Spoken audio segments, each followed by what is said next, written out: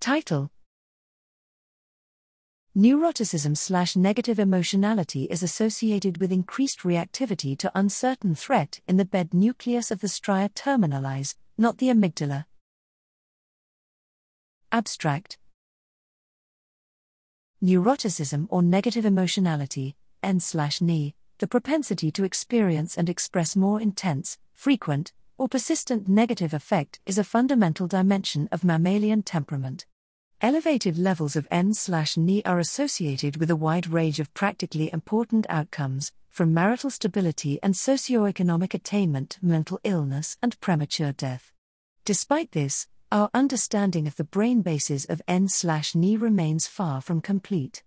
Converging lines of mechanistic and neuroimaging evidence suggest that N/NE reflects heightened reactivity to genuinely threatening stimuli in the extended amygdala, a circuit encompassing the dorsal amygdala in the region of the central nucleus, C, and the lateral division of the neighboring bed nucleus of the stria terminalis, BST, and that this association may be more evident when threat is uncertain.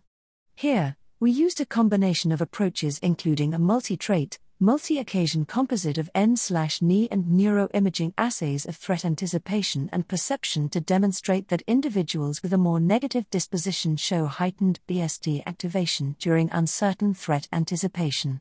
A series of cross-validated, robust regression analyses revealed that N/NE is uniquely predicted by BST reactivity to uncertain threat anticipation.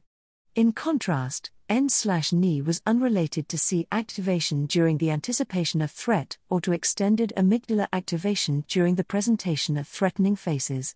Follow-up analyses revealed inconsistent evidence of between-task convergence in the BST and C, suggesting that threat anticipation and emotional face paradigms are not interchangeable probes of extended amygdala function. Collectively, these observations lay the foundation for the kinds of prospective longitudinal and mechanistic studies that will be necessary to determine causation and, ultimately, to develop improved interventions for extreme N/NE.